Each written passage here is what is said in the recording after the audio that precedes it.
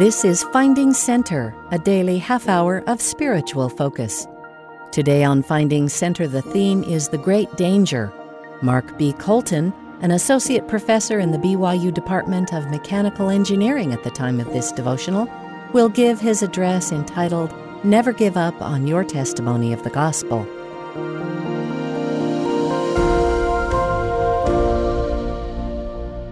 I recently received a very nice thank you note from a graduating student. After saying lots of nice things, he concluded by saying, "Despite the fact that you graduated from the U, I think you're a great guy."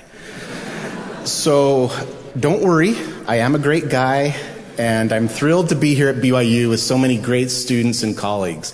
I hope that all of you feel that way too. Last week, I had a great time with my son Tate and the rest of the teachers and priests from our ward on their annual high adventure trip. Among other things, we kayaked on the Green River and mountain biked in the La Salle Mountains. One of the highlights of the trip was rappelling down a 175-foot cliff below a double arch. I'm not a great adventurer, and I'm definitely not an experienced climber. I have always had a fear of heights, and before last week had never rappelled. As I started the descent, the engineer in me started to think about how ropes can fray and carabiners can break. I know my fears were irrational, but there is some inherent danger in rappelling.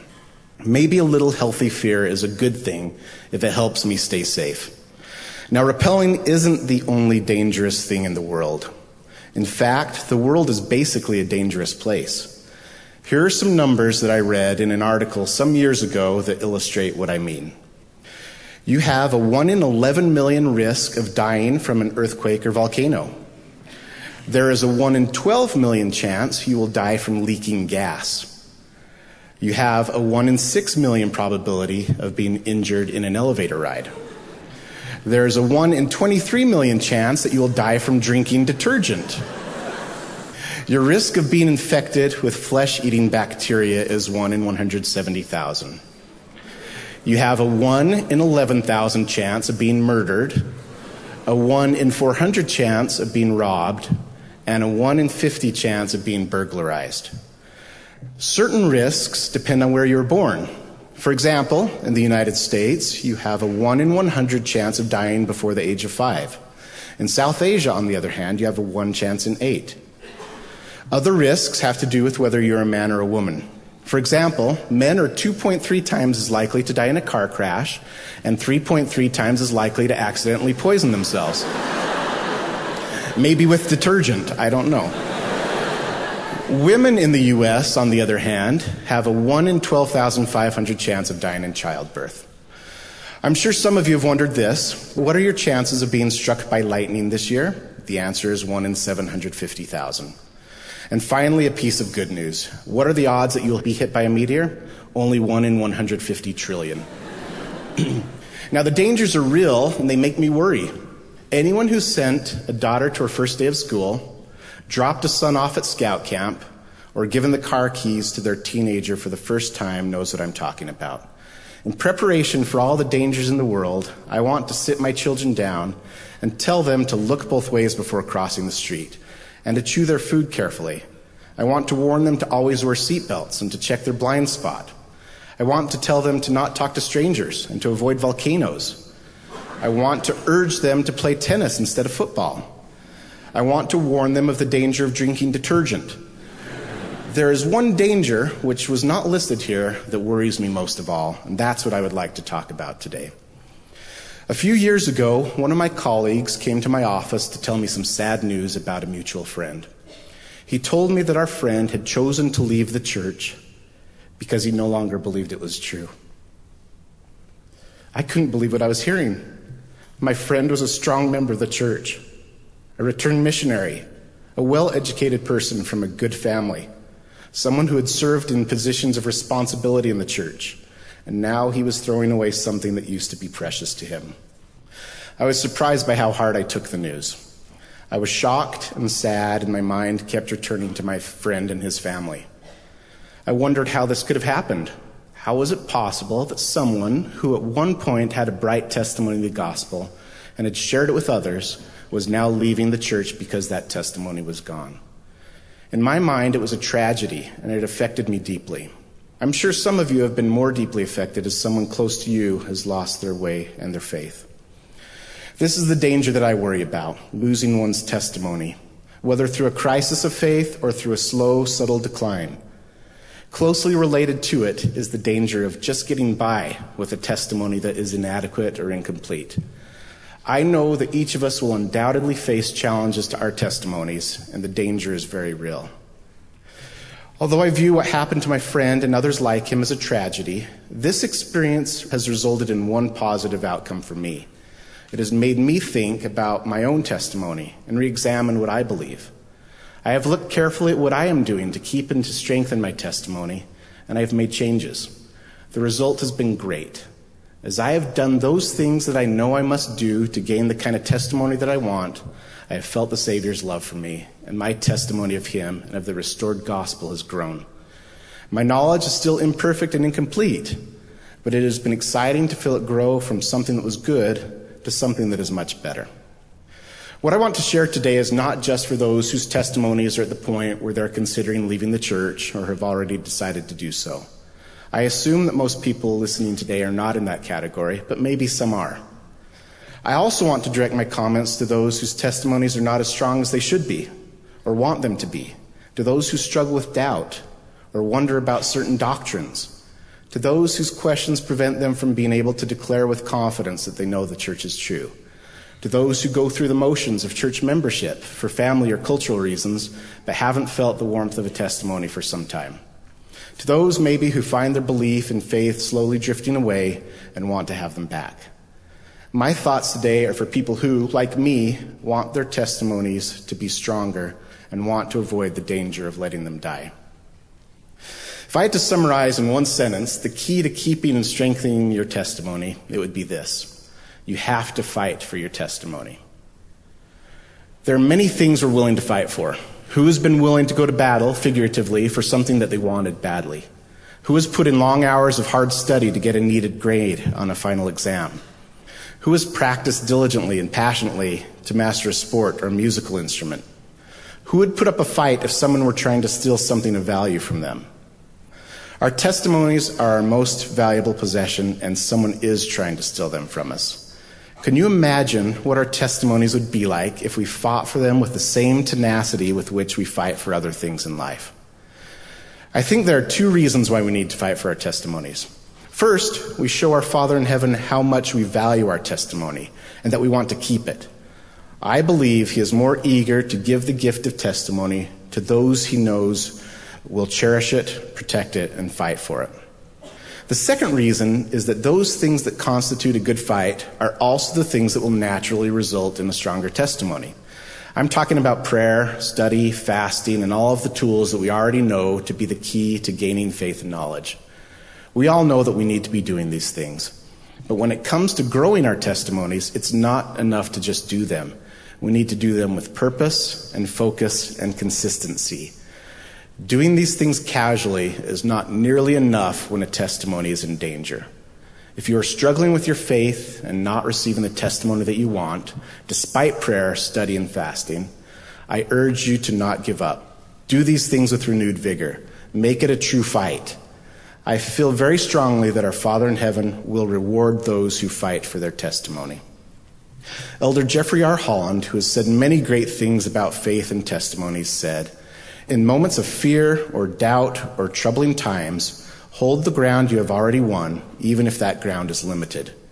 He goes on to say, "Hold fast to what you already know and stand strong until additional knowledge comes." So fight for your testimony that you have, and your testimony will grow. The next key should be obvious to everyone. Our Heavenly Father, through the Holy Ghost, is the only source of a true testimony. Moroni promises that after doing your part to obtain a testimony, Christ will manifest the truth of it unto you by the power of the Holy Ghost. And by the power of the Holy Ghost, you may know the truth of all things. No matter how impressive your learning, mastery of the Scriptures, life experience, or logic and reason, only the Holy Ghost can impart the kind of testimony that lasts. We need to turn to God for confirmation of the truth. There's a corollary to that last statement. Although there is only one source of a true testimony, there are many sources of falsehood. About 11 years ago, our twins Max and Mia were 2 years old, and we were living in an apartment while I was in graduate school. To my wife's horror, we discovered that there was a mouse in our apartment. We bought a mouse trap, put some peanut butter on it, and placed it next to a baseboard on the kitchen floor where we had seen the mouse. 2-year-olds and mouse traps don't coexist very well, so we took Max and Mia into the kitchen, pointed out the mouse trap, and explained to them how dangerous it was. We told them to stay away from it, to keep their fingers out, that it would hurt them. We even used our scary voices. No, don't touch, danger. A couple of days later, while most of us were sitting on the couch in the other room, we heard a snap and then a scream. We hurried into the kitchen and found little Mia with her fingers in the trap and her peanut butter on her lips. Brothers and sisters, there are many sources of falsehood in the world. Please don't put your fingers in those traps. Don't turn to them in your quest for a testimony. There have been and always will be intelligent, articulate people in the world that will try to convince you that the church is not true, that God does not exist, and that anyone who believes that there is a God is foolish and naive. Don't go to those sources.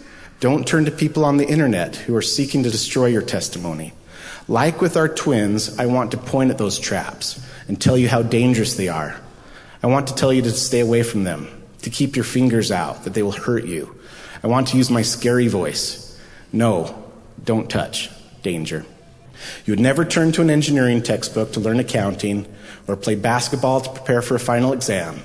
It just doesn't make sense. Turning to other sources for understanding or to gain a testimony makes even less sense. Don't do it. It'll open the door to deception and confusion. Some may think that if the church is true, then our testimony should be able to stand up to anything that people can write about it on the internet. Others might claim that we are told not to read such things because the church is something to hide. These claims just aren't true. It has never been a question of whether the church is true or has something to hide. It is about the cleverness and subtlety of the adversary and his ability to deceive and confuse. He teams up with clever people who are very convincing. Together, they always find exactly the right wedge to drive into the cracks in our faith. Please don't put your fingers in that trap. The next key to getting the type of testimony that we want is to choose to believe. Elder L. Whitney Clayton stated, "The decision to believe is the most important choice we ever make." Some may say that this is a naive approach to finding truth, that choosing to believe something won't make it true. But that's not what we're asked to do. We know that choosing to believe is the first step toward knowing if something is true. The prophet Alma taught that we need to exercise a particle of faith, desire to believe, and let the desire work in us until we truly believe. In the April General Conference, Elder Clayton emphasized the importance of choosing to believe. Belief and testimony and faith are not passive principles. They do not just happen to us. Belief is something we choose. We hope for it, we work for it, and we sacrifice for it. We will not accidentally come to believe in the Savior and his gospel any more than we will accidentally pray or pay tithing. We actively choose to believe, just like we choose to keep other commandments. As part of choosing to believe, we need to suspend our doubts so that our faith and testimonies have a chance to grow. I'm not saying that we need to pretend that our doubts or questions don't exist. We just need to move them far enough to the side, as Alma said, to give place that a seed may be planted in our heart. As the seed grows into a strong testimony, our doubts and concerns will be pushed further and further to the side. They may not immediately go away, but the strength of your belief will render them insignificant until the day when all the doubts and questions will be resolved. We all have questions in life, many of which are unanswered. The next key to keeping our testimonies strong is to not let those unanswered questions undermine our faith. When the friend I spoke about left the church, one of the reasons he gave for not believing the church is true is that the data don't support it. We naturally want to understand how everything fits together, how science and religion agree, how church history and secular history match up. We want facts. We want proof. We want data. I understand. I consider myself a scientific guy. I want to understand how it all works. But I can't let what I don't know destroy what I do know. My scientific side, as important as it is, can't dominate my spiritual side. Regarding questions of faith, Elder Holland said, In this church, what we know will always trump what we do not know. And remember, in this world, everyone is to walk by faith. Elder Holland is telling us two things. We do know quite a bit about how things fit together. And for those things that we don't know, we're just going to have to get by on faith. This does not mean that we should stop thinking deeply and asking difficult questions. It is important for us to continue to ask questions, but we must do it using the enabling power of faith, assuming that answers will come, rather than under the stifling influence of doubt. I firmly believe that eventually all questions of science, religion, and history will be answered in full. Sometimes I draw strength from the fact that there are a lot of intelligent, educated people that have amazing testimonies of the Savior and the restored gospel. I think of the testimonies of President Eyring and Elder Oaks and Elder Nelson. These are educated, intelligent, successful men, and they believe. I think of the testimonies of my friends, colleagues, and family. These people are smarter than me, and they believe. I think about President Eyring's father, one of the most important theoretical chemists of the 20th century. He believed. He also nicely summarized the issue when he said, "Some have asked me, is there any conflict between science and religion? There is no conflict in the mind of God, but often there is conflict in the minds of men. Through the eternities, we are going to get closer and closer to understanding the mind of God. Then the conflicts will disappear." Remember that there are answers and there are reasons. God knows them and will help us to understand them if we don't let the unanswered questions undermine our faith. The next key is to follow Alma's counsel to experiment upon the Word. In science and engineering fields, experiments are essential. Scientists perform experiments to understand phenomena, to test hypotheses, and to validate theoretical models. Experiments are designed to answer important questions. Some of my best friends are scientists. Dave Thompson in the Department of Physiology and Developmental Biology conducts experiments that test whether caffeine affects the ability of skeletal muscle to grow when it is stressed.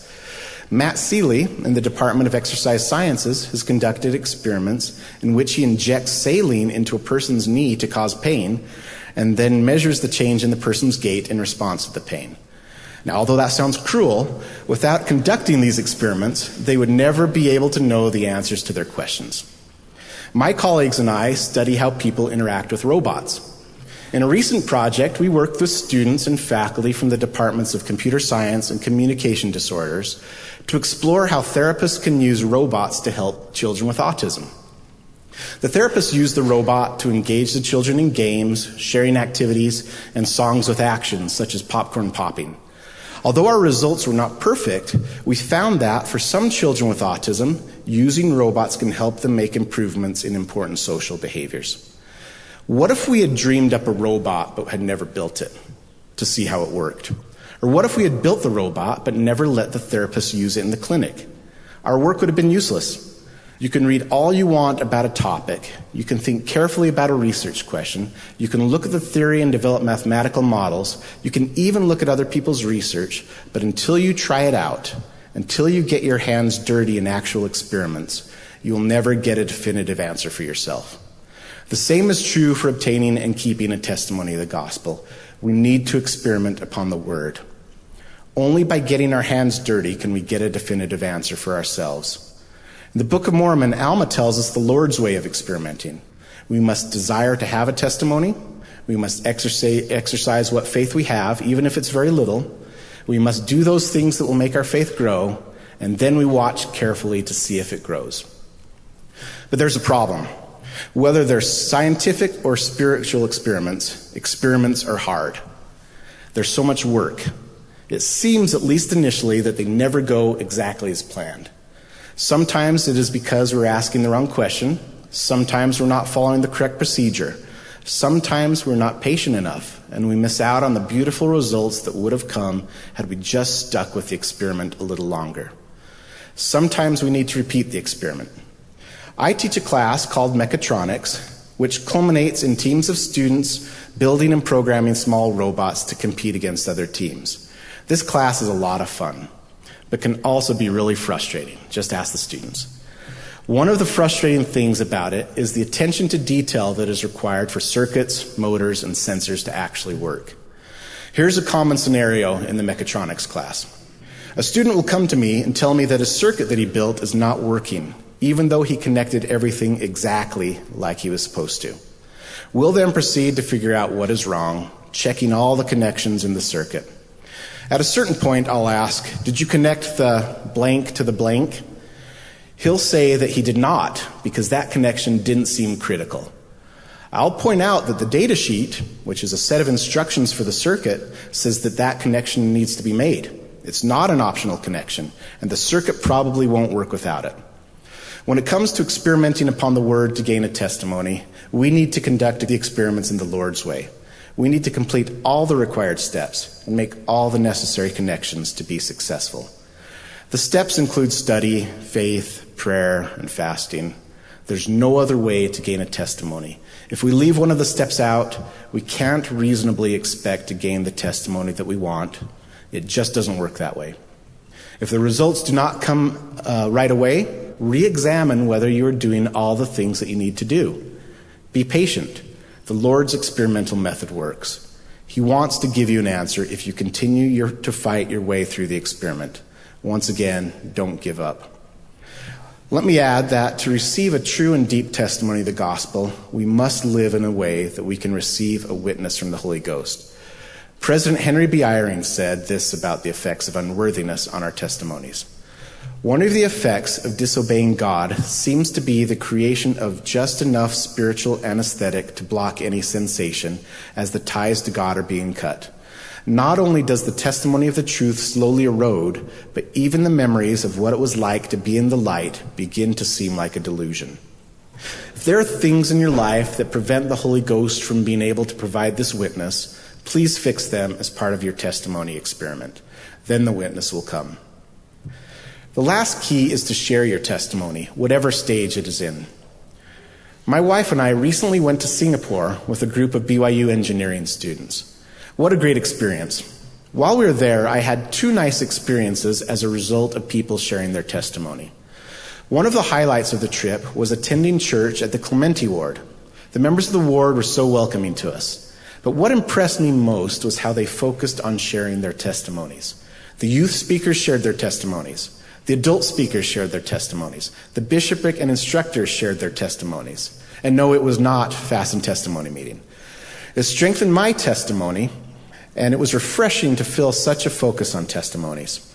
I'm sure it strengthened theirs as they shared them.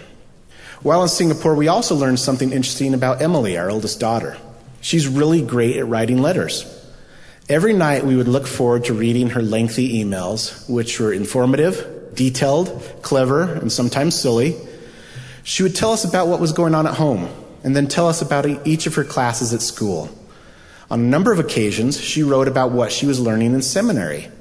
They were studying the martyrdom of the prophet Joseph Smith. In one of her letters, Emily shared with us her feelings about the prophet and about the ultimate price that he and Hiram paid for the restored gospel. I can't tell you how good that made me feel. Although she might not have known it, she was sharing her testimony. It strengthened mine, and I know it strengthened hers. I need to be more like that. I need to find simple ways to share my testimony of the gospel. Maybe it will benefit others, but it will certainly benefit me. Let me close with another beautiful statement by Elder Holland. I know this work is God's very truth. And I know that only at our peril would we allow doubt or devils to sway us from its path. Hope on, journey on. Honestly acknowledge your questions and your concerns, but first and forever fan the flame of your faith. Brothers and sisters, I want to share my testimony of testimonies. I know that no matter where your testimony stands, our Father in heaven wants to help you make it stronger. I know that whether you never had a burning testimony or have temporarily lost yours, He can help you find it. Whatever the source of your doubts or concerns, He can remove them. If you fight for your testimony and look to the only source of all truth, I know you can have your own witness of the truthfulness of the gospel. In the name of Jesus Christ, amen. You've been listening to Finding Center. Join us every weekday for a half hour of inspiration and spiritual focus. Today's theme was The Great Danger. Mark B. Colton gave his message entitled Never Give Up on Your Testimony of the Gospel. Speeches on Finding Center are often edited for broadcast. Find links to the full talks and access the rest of our Finding Center episodes on the free BYU Radio app, available wherever you get your apps.